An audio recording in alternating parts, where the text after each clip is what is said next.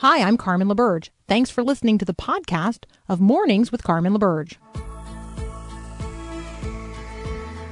Helping you wake up, remembering this is our Father's world. This is Mornings with Carmen LaBerge on Faith Radio. If we're gonna fly, we fly like eagles. Arms held wide. If we're gonna fear, we fear no evil. We will rise. By your power, we will go. By your spirit, we are bold. If we're gonna stand, we stand as giants. If we're gonna walk, we walk as lions. Well, good morning. Good morning. Have you ever bought something and then later on, wondered why? Maybe you came home from a foreign country and, something that was meaningful in that context is now strange in the context where you are trying to live with it. Have you ever bought something that you now wonder what to do with it? Yeah, you can text me your answer to that question at 877-933-2484. I'm Carmen LaBerge. You're listening to Mornings with Carmen. This is Faith Radio. If you're new here, welcome. Thank you so much for including me in your day. We're trying to bring the mind of Christ to bear on the issues of the day, and sometimes a headline catches my attention, and I feel, led to talk about it. So here we go. In the New York Times, in the magazine portion of the New York Times, there is a column called The Ethicist. And actually, I often find this series very interesting, and I don't often find opportunity to draw the thread into our conversation. But this one, frankly, I just couldn't resist. So this one is entitled, Long Ago, I Bought a Human Skull. What should I do with it? And so the conversation is about making commercial use of human remains. It's a very wide-ranging conversation. But here is how the conversation starts. In the 1970s, as a middle school science teacher, I bought a preserved human skull from an educational supply company. Now, let's just start there for a moment. Where are they getting these human skulls? And how many of them are sitting on shelves somewhere at an educational supply company? These are the questions that I am led to ask. The writer goes on, I did so in part for my own and my students' education and wonderment, and in part to have a fascinating conversation piece that I could put on my mantle. And at the time, it was entirely legal. Since then, statutes have oscillated between permitting this commerce on human remains and outlawing it. So there are periods of time in which it's legal and sometimes that it's illegal, which would lead us to a conversation about sort of the status of things and how when, particularly in a democracy like ours, public opinion moves on a certain topic, that which is understood to be moral or immoral then becomes legal or illegal. And that is some shifting sand. And so I think as Christians, that is a talking point to include here as well. But this person actually, over the course of their life, clearly develops from a purely scientific worldview to a more supernatural and spiritual worldview. And I think that is an important storyline or thread to pull as well. The writer says, over the years, I've become more and more uncomfortable when I think about this person and whether or not the skull is being treated with the kind of care and respect due the person. So the writer has actually gone into this extensive effort to have the DNA identified and on and on and on, and says at one point, that's not possible. The skull has been sort of cleansed of all of that. But the writer says this, I would like to return it to a family, or at least place it with a culturally congruent temple, mosque, or church for disposition. I want you to just think about that for a moment, that's where this former middle school science teacher lands. They would like to see the body, this part of a person's body, either returned to the family to do with what they will. Right? Dispose of it in some dignified way according to that family. Or, this I find fascinating, at least place it with a culturally congruent temple, mosque, or church for disposition. A culturally congruent temple, mosque, or church for disposition. 100 years from now, somebody digs up your skull, how are they going to know what would be a culturally congruent temple, mosque, or church for disposition? They're not. They're not. That's not possible. Your bones don't tell that story. That's a story that you and I tell in the living of these days. So I thought it would make for an interesting conversation topic today with those you love best in the world. I mean, let's be talking about the disposition of our bodies. Let's talk about why bodies matter, because matter matters. Let's talk about creation. Let's talk about the incarnation. Let's talk about the resurrection. Let's talk about why it matters, what happens to our bodies and how we treat them, temples of the Holy Spirit, on and on and on. Up next, I'm going to ask Dr. Peter Kapsner what's the weirdest thing he's ever bought, and what would he do with a human skull? That's up next here on Mornings with Carmen.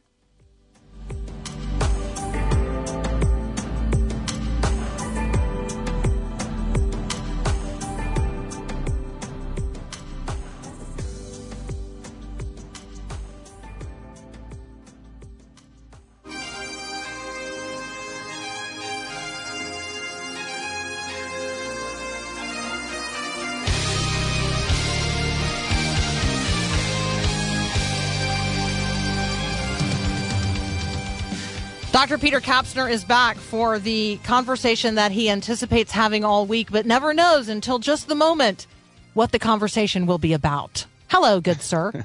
Hey, Carmen. Yeah, I think today it was 2 minutes after 7 o'clock Central Time, which was about, 8 minutes ago that I know what the conversation's going to be. I love it. I feel like that's how a real conversation happens.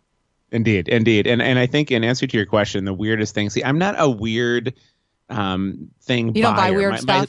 No. Yeah, no, my son is. He comes home from Goodwill with just the craziest stuff. He loves it. I think for me, though, when you talk about buying things that you regret, it's always fudge. It's fudge for me every time. I'm in the fudge shop, and I just get like completely smitten by the liquid fudge and the marble slab. It's cooling. I think it tastes good, and then I get it home, and literally within 8 hours, I don't know what to do with it. You put it in the fridge. It comes out kind of crumbly. It doesn't taste like it does in the store. So every time, I just get sucked in to buy the fudge, and then I regret it much later. Okay, I feel with that answer that my answer then is pie. Because Like the pie pie, at home chocolate is pie? so good. Because Yeah. our pie at home is so good, and everywhere else pie is disappointing. It's really true. You're actually right. I don't know if they put preservatives or what they do, It's but you're just- right. I yeah. had some blueberry You have pie to the eat other pie night. at That was home. to Yeah. die for. Yeah, absolutely. Okay.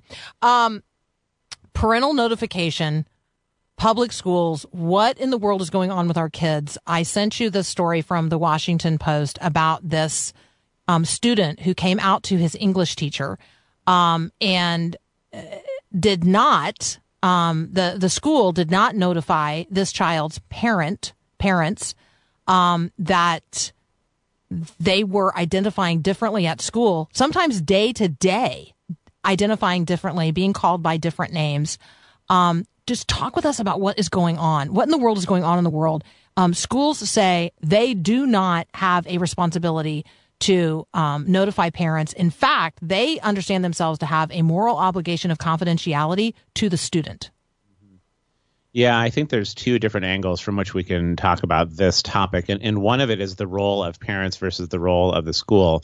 But also, too, just the perception of what it means to grow up as a healthy young person, not just in our country, but even in places like Europe, where homeschool in a lot of countries is banned, and because they want young people to really learn how to be a proper civic kind of person. But let's talk about the first angle in terms of that idea that the school is the place where it's going to be a safe place to come out with whatever version of sexuality that you're wondering about, confused about, have some questions about, that would be the safe place, Carmen, and the home would somehow not be the safe place for that to happen. And that is so upside down in terms of how we're meant to act. And it doesn't mean it's not real. It doesn't mean that there are all kinds of safe homes where kids feel comfortable talking about these things with their parents. I would say that's probably not the norm in a lot of different households. But I think when we've taken it to this place, and I need to qualify or a disclaimer on this upcoming remark,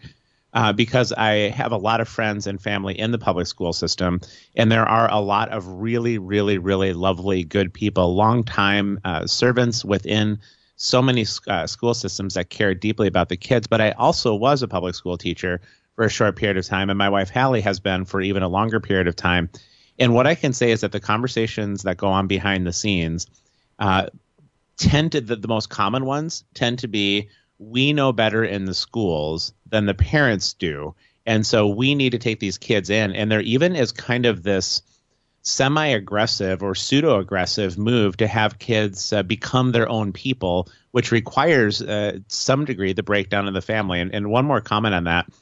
Sociology classes in many secular universities, they do aim to say some of our greatest social ills relate to the nuclear family. And so it's our job to deconstruct the nuclear family so that our young people can be healthy, active citizens and not be oppressed by their family structures. So schools have taken that, and they really do then fancy themselves as the safe place for kids to come out. And frankly, Carmen, kids often are in school for 6, 7, 8, 9, 10 hours a day, and maybe they're in their house for a couple hours a day. And so it's created an environment that really is upside down, where schools feel like, and even pass internal rules that say, if you come out here at school, we're not going to tell your family about it. And it gets really wonky really fast. Yeah, I encourage people to access and read the full article at the Washington Post on this topic, because it actually is really, really good. Gender transition, school and parental notification. If you want the link, you can find it in the show notes for today when you grab the podcast at myfaithradio.com. Dr. Peter Kapsner and I are going to continue our conversation here in just a moment. We're going to pivot and we're going to talk about the church.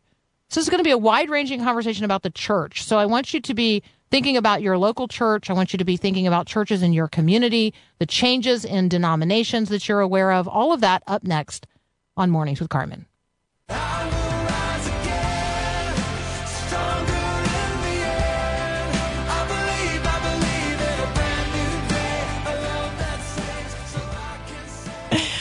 Peter, I have to bring you up to speed on what's going on the text line. By the way, you guys can always text me, 877-933-2484. People weighing in on all parts and portions of our conversation, weird things they've bought or other people have bought, conversations about the discovery of a whole cupboard of human skulls when a brother-in-law was cleaning out a cabinet. I don't think I will disclose where.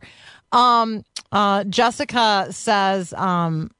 The weirdest thing, people come back with tchotchkes from all kinds of trips. The most offensive one was a dream catcher and some things that belonged to a Native American culture symbolizing foreign gods. And once I realized what they represented, I then had to decide like what to do with them. See, that's the challenge, right? You don't necessarily want to throw them away. They're meaningful to someone. You don't want to take them to a thrift store because you don't really want anyone else to have them. Anyway, there you go. On and on and on and on and on. Lori wanted to remind us that apparently Michael Jackson bought the bones of John Merrick. I'm just like, right? Like, there's weird John stuff Merrick, going was on. The Elephant Man? Is that who John Merrick was? I think that's right. I'm pretty sure that's correct. That's amazing. I'm telling you, there's some crazy stuff going on out there. And this is a very robust conversation among a lot of people this morning. So everybody's got their coffee and they're all tuned in and teed up. So tell us what's going on with the church. Here are some headlines for conversational fodder. Mm-hmm. Churches in Newfoundland are being sold off to pay the legal debts of the archdiocese for sins committed by priests from Ireland who were in Canada to run an orphanage back in the 40s, 50s, and 60s. It's a complicated story, but at the root of it are these parishioners, these Catholic parishioners, regular folks who've been paying to build the buildings and maintain them and insure them and heat them over time. And they're now competing with developers to buy back their own church buildings because they found out, oh, actually, we were just holding our buildings in trust, all of our assets in trust for the archdiocese. That leads to another conversation about church sales across the country and churches being used for all kinds of non-sacred purposes. And then a story related to the United Methodist Church literally coming apart at the seams. Hundreds of churches, not only in Florida, but now across the country, suing to get out of the United Methodist Church and enter a more conservative version of Methodism. So there's a lot going on. And I just thought, let's have a conversation about the church. Yeah, it's really disrupting right now. There's no question about it. I think historians, Carmen, are going to look back at this season or this era. And by this season or era, I mean, it's probably going to turn out to be somewhere between a 20 to 50 year era. But I think they're going to look back and say, so this was maybe the end of what I'll define in just a second, but maybe the end of Western Christendom. And Christendom can be defined as a season in which the church is enjoying a lot of social influence through maybe the educational system, through the political system. It's going to have quite a bit of economic power as well. And Christendom really started when Christianity got legalized by Emperor Constantine in the Roman Empire around the 4th century, where it went from a series of more home movements and catacombs movements and below the surface, often reviled, often persecuted, but powerful nonetheless. I mean, the witness that the church bore prior to becoming the state religion of Rome was a really beautiful, powerful, calling out witness that people really responded to because they were so different. But then the church wedded itself to so many different kinds of powers that exist in this world. That's been going on for 1,500 years. And if people just want to Google the end of Christendom, they're going to go ahead and see a lot of authors, a lot of books, a lot of academic people, a lot of pastors that are recognizing that this whole thing is crumbling from a wide variety of angles. You have what you've just described in some of those headlines of churches that had quite a bit of corruption in them, and so they lost a lot of members. You had churches that gave up their financial rights to trusts, and so they don't have any real authority over their buildings. You have plenty of churches that are emptying just simply because people, especially the next generation, isn't as interested in going to that version of church. So it's disruptive, and it can feel a bit scary. It's anxiety creating. There's not that same stability many people maybe grew up with. But I think in all of that, there's going to be a tremendous opportunity, because what we know for sure, version of it is changing. God's kingdom is not at all under threat. It's just going to start expressing itself. Carmen, I think for people that want to get with their kids and their grandkids, talking about what does life as a follower of Jesus look like in community? Okay, because that's really the definition of the church, is a follower of Jesus within community, and you sort it out from there. There's a lot of different opportunities about how we gather and where we gather and how we bear witness in the world. So the point of all of that is that I do think, and who knows, neither you nor me are going to be around in 100 years to know what historians write, but it sure seems that they're going to reflect back and say, wow, an unbelievably time where we saw the end of 1,500 years of Christendom in the Western world. But yet at the same time, I bet they'll say, funny enough, followers of Jesus still exist. They're still carrying the story. They're still shining light in the world. So I just want to make sure that in the anxiety creating, that we recognize that our opportunity to bear witness is not going to diminish. In fact, in some ways, it might even strengthen if it goes back to some ways in which people in those first few centuries lived their life together. I had a back and forth yesterday, and I'll share this briefly as you and I conclude this conversation. I had a back and forth yesterday with a pastor in Mississippi who, is like an old friend who reconnected, and he was looking for some reflection on the recent meeting of the Presbyterian Church USA, their General Assembly, and sort of what I was hearing about it, because that used to kind of be my job. And we talked briefly about that, and then he said, it's a real stumbling block for people who move to our community, who are looking for a quote unquote Presbyterian or Reformed church. But they're not looking for one in the PCUSA. And as soon as they come and they visit us and they love what they experience here, because he is an evangelical pastor and he's certainly orthodox in his beliefs, but he's in a denomination. His church is in a denomination that is clearly apostate.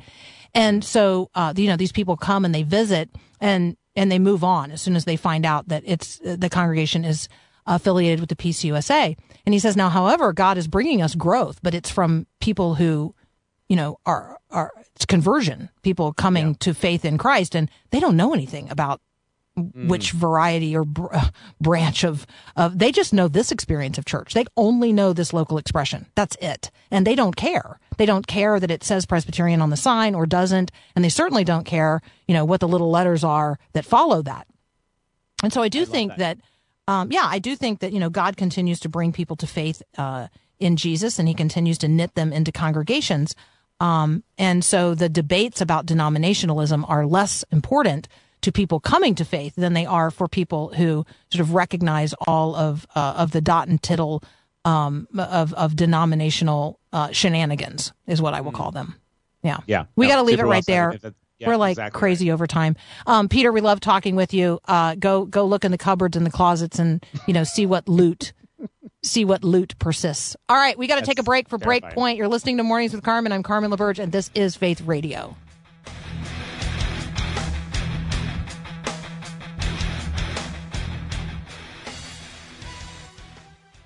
God, you don't need me, but somehow you want me. Oh, how you love me. Somehow that frees me to take my hands off of. When I say the word worship, where does your heart go? When I say the word worship, where does your heart go? Are you in the throne room of God? What does it feel like? What is the sensory experience of worship for you? How do we feel truth? And how is truth reflected in the songs we sing and the prayers we pray and the community we enjoy in the context of shared worship? Kirk Sowers is going to join us now. We are talking about the Wood Drake sessions. And we're going to have a conversation about how you feel truth. That's up next here on Mornings with Carmen.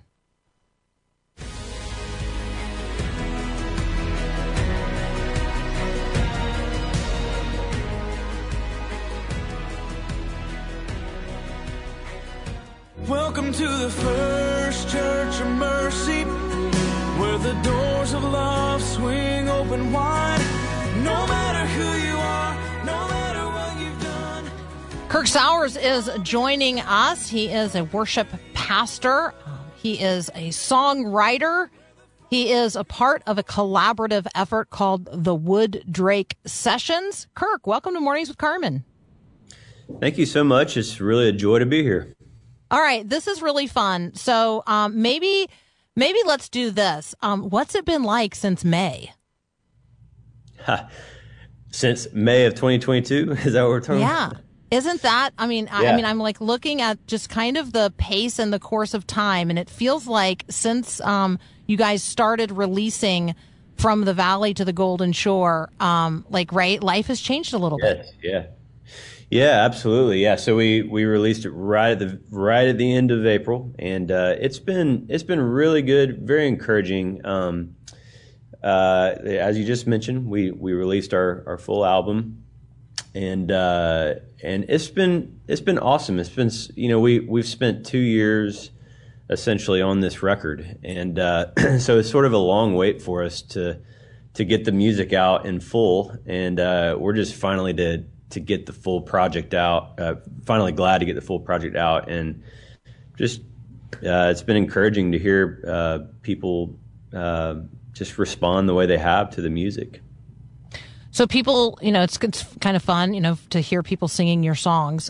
Talk with us about how these songs came together, and then how the project came together, because this is a unique story. Yes, yeah, that's sort of why I asked May of 2022, because a lot of this story started in around March, April, May of 2020, because we, as we all know, things shut down during that time, and my friend and collaborator Paul, who's unable to be here with us this morning, we wrote all these songs, but we were just friends from, we both used to live in Nashville, Tennessee, and we met on a songwriting retreat there. And long story short, we both moved. I moved to South Carolina. Paul moved to Colorado. But the pandemic was sort of a reconnecting point for the two of us. And when things shut down, we started writing music, and it wasn't like we set out to just do this project that we were doing. Really, the spirit of it was when we got together, we both loved and feel called to writing songs, but a lot of it was just we were bringing our emotions, our confusions, our frustrations, whatever those things were, whatever the emotion of the day was, we were bringing that to the table to write together. And we wrote all these songs about 1,500 miles apart on Zoom. And so we were just, writing in light of the things that we were kind of going through during the pandemic.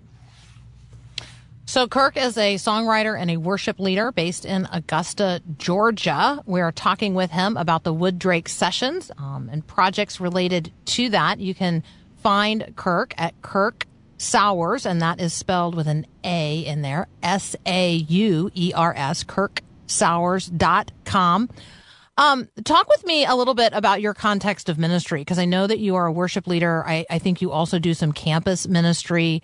But you're a singer-songwriter. Like, I feel like this is how Christian musicians are doing it today. They're either doing it the way you're doing it, or they're, like writing books and crossing over into other media. So talk with us about your context of ministry and how that kind of grounds what you're doing as a singer-songwriter. Did we lose Kirk? All right. It's not that he didn't like our question about the church, because I know his heart is for the church. So we are going to reconnect with Kirk Sowers here in just a moment. If you want to check out the music related to this, I know some of you are just like total music lovers, and so this is really fun to be able to talk with a musician about his story and how he got into Christian songwriting in particular. The project is called the Wood Drake Sessions, and so that is something that you can check out as well. But when you think about worship and you think about worship music, when you think about what leads you into the presence of God and helps you rest there or stay there or exalt God in the midst of singing, I want you to think about who writes those songs. Because Christian musicians, Christian singers and songwriters, they are the ones who help us enter in. So when you think about your life song, what helps your life song sing, when you think about the things you can only imagine, when you think about God's amazing grace, when you think about loving to tell the story, I don't know about you, but every single time I say one of those phrases, right, a song enters my heart and mind. And some Christian who is a songwriter wrote that down, and then somebody set it to a melody, and then somebody produced it and published it, and somebody put it on air, and somebody sang it in worship enough times that I learned it. Jesus loves me. This I know, for the Bible tells me so. And I could sing it. It would be poor singing, but I could sing it. So I want to be grateful and thankful for Christians who are singers and songwriters and worship leaders. And Kirk Sowers is an example of that. He serves at a historic church in Augusta, Georgia. He also serves in campus ministry. And one of the things that he and his collaborator, Paul Ranheim, really focus on and talk about a lot is helping people feel truth. And I want you to think about that for just a moment. I want you to think about how you feel truth and how certain music helps you do that. Kirk, hey, welcome back. Sorry, we lost you there. Hey. The technology, sometimes complicated. No worries. Talk about helping people feel truth as they sing. Yes, yeah, that's a big part of kind of what we really have valued throughout this project that we've done. Yeah, it's I think it's it's pretty obvious that music and just art in general is such a catalyst to just help stir our our hearts and our affections and really the things that we feel. And yeah, music has just such a power to do that. I think so often as Christians, we can sort of reduce our faith down to what we know about the faith. And so we can know what the scripture says, and we can know, our theological, have our idea of what our theological framework is. And that's important to know, but we're so much more than thinking beings. We're human beings that feel. And so much of the scripture calls on us to do things like delight in the Lord, and so much of the Psalms walks us through lament and all these feelings. And so it is so important to tap in not only to what we know about God, but to what but to how the things that we know connect to our hearts, so that our hearts can be moved to love God, and to tap in and channel our emotions, whatever those emotions be. And music has such a powerful effect to do that. And that was a big part of in our songwriting process for the Wooddrake sessions. We really wanted to help us not only use imagery and metaphors that help kind of make something come alive about who God is. I think about a lyric in one of our songs, "Grace Will Prevail." It says, "Grace will prevail through the wreckage and storm and the brokenness washed on the shore." Just using these imageries that hopefully stir our hearts to be moved in a fresh way, beyond just knowing what is true, but feeling what is true. Yeah, I love those lyrics as well. Grace will prevail, though an ocean we cry. He is with us and weeps by our side till the day they forever run dry. Those are some of the lyrics of Grace Will Prevail, which is a part of the From the Valley to the Golden Shore, which is a full-length debut worship album from the Wooddrake Sessions. And we're going to continue our conversation with Kirk Sowers next, but you can download and stream From the Valley to the Golden Shore wherever you get your music. You're listening to Mornings with Carmen. I'm Carmen LaBerge. This is Faith Radio, and we'll be right back.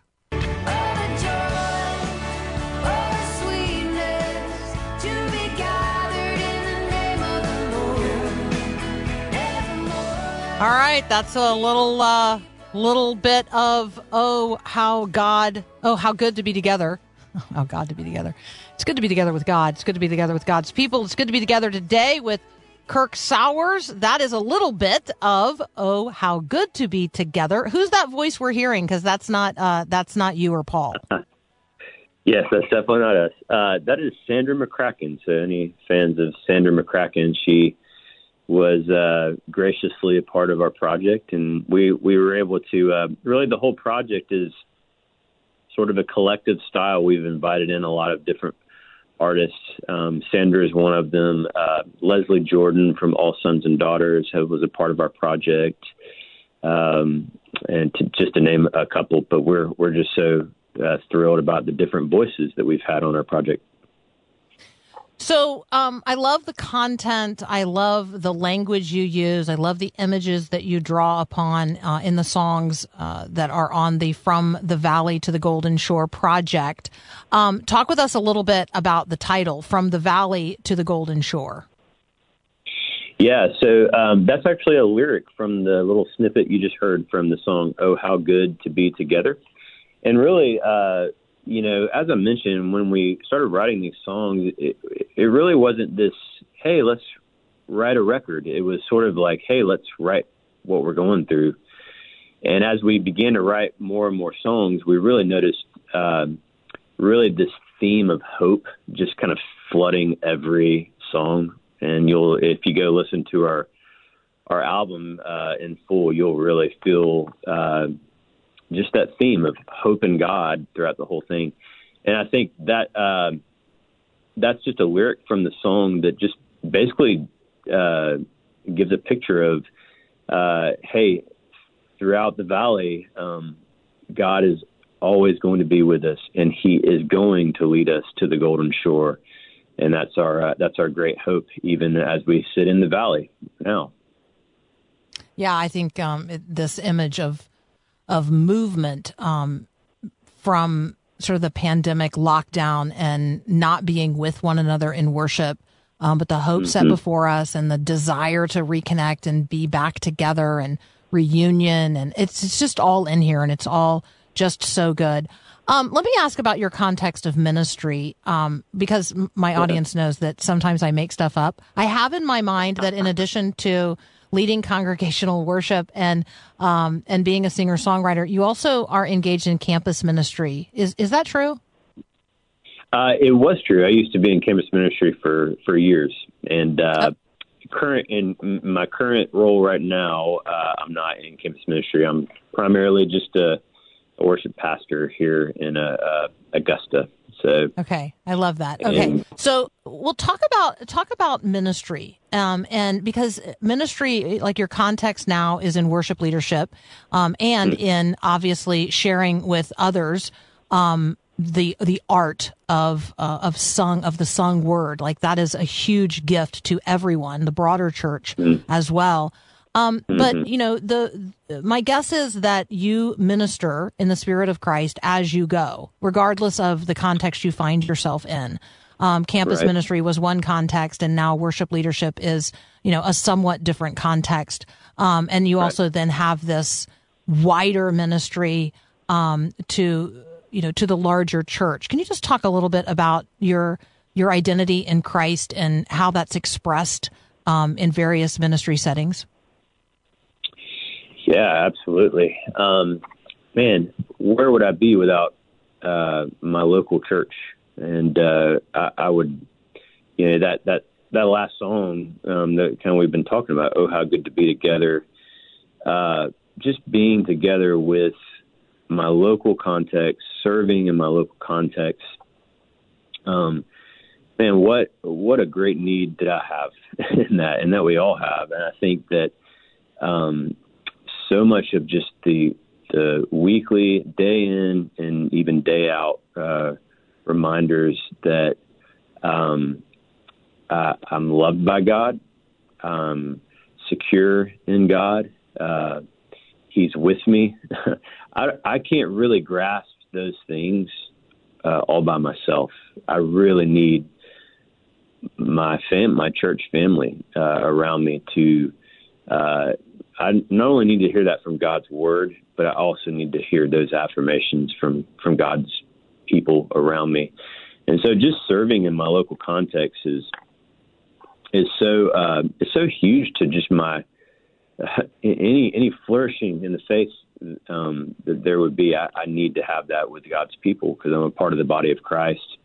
And really, honestly, this ministry to the wider church, I think, is so, with the Wooddrake Sessions, is very much fed and fueled by that. I love that. Hey, are you a Florida Gator? I am. I love the Gators. So am I. Oh, well, go Gators. And we get to say that on the radio. Right? Not very often do we get to celebrate with a fellow Gator on the radio. Right. I have a deep family history there, so. I love that. All right, well, we'll have to catch up on that sometime as well. Yeah. Maybe on that Saturday of Thanksgiving weekend when we make the Seminoles, so shamefully regret that they oppose us. Absolutely. Yeah, or maybe the Florida-Georgia line. Either one, one of the two. Yeah, one of the two. I also have a deep history in the Presbyterian Church, and so appreciate your service there at First Augusta. It's there are some places and spaces that continue to, generation over generation, right, continue to bear faithful witness in local communities, and that is a church that I remember having a conversation with at some point that they were taking 100-year view. And sometimes churches take a 1-year view, and if you're only going to take, or even a 10-year view, then you're, whatever's going on politically and culturally tends to overwhelm what's going on in the sort of the redemptive history that God's working out over time. And that's a church that takes 100-year view, and I really appreciate that. I appreciate that they get that they're going to be there generation to generation, come what may.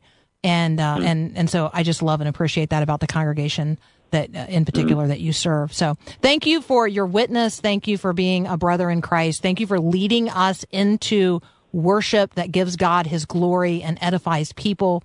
The project is From the Valley to the Golden Shore.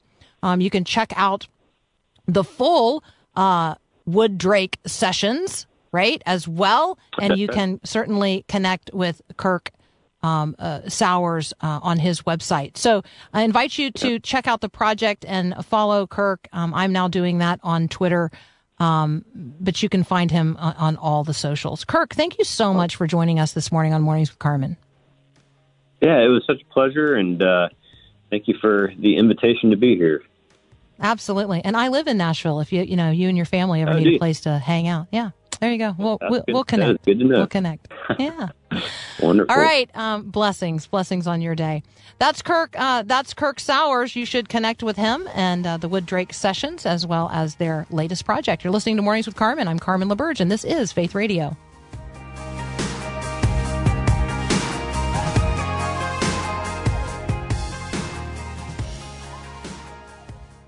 So let your kingdom come and your will be done on earth as is in heaven.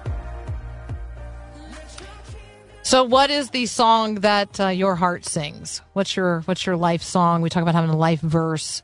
Where does your heart go when I say the word worship? Let's find ourselves today in the presence of the living God. Let's glorify him with all that we are and all that we have and all that we do. Let's give God the glory, due his name today. Amen. Hey, I love the time that we spend together. You can always communicate with me in the off hours. My email is carmen@myfaithradio.com. And that's the website that you want to visit to sign up for the verse of the day, to share your Faith Radio story. We talked about Jesus as the story changer, and we talked about how we are a reflection of and a part of that story. So it invites you to share your Faith Radio story with us at myfaithradio.com. Yeah, tons of good stuff there. Don't miss it. Have a great day, and God bless. Thanks for listening to this podcast of Mornings with Carmen LaBerge from Faith Radio. If you haven't, you can subscribe to automatically receive the podcast through iTunes or the Google Play Music app. That way, you never miss an episode. It's also available anytime at myfaithradio.com.